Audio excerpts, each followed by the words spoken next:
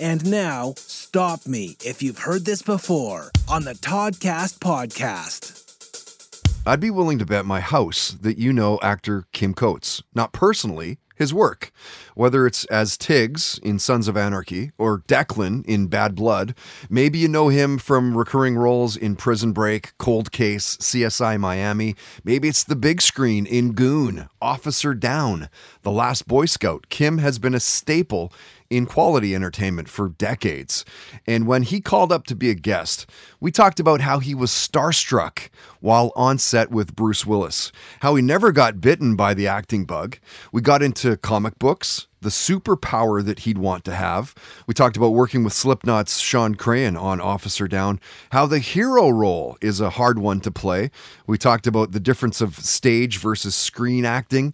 And stop me if you've heard this before, Kim talked about how Ron Perlman's version of Hellboy may be the best superhero movie of all time.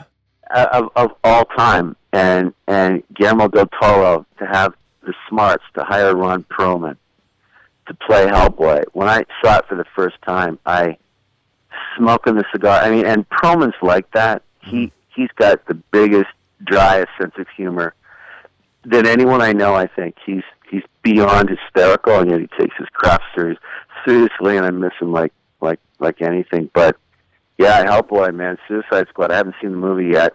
Deadpool was phenomenal, and I'll tell you why. For me, I can't keep up anymore. Todd, I can't keep up to what Marvel and everyone's doing, and who's crossing over, and who's fighting who, and Batman's now against Superman. I can't keep up, and I don't want to keep up. And I love the kids who can. Not me. It's not for me.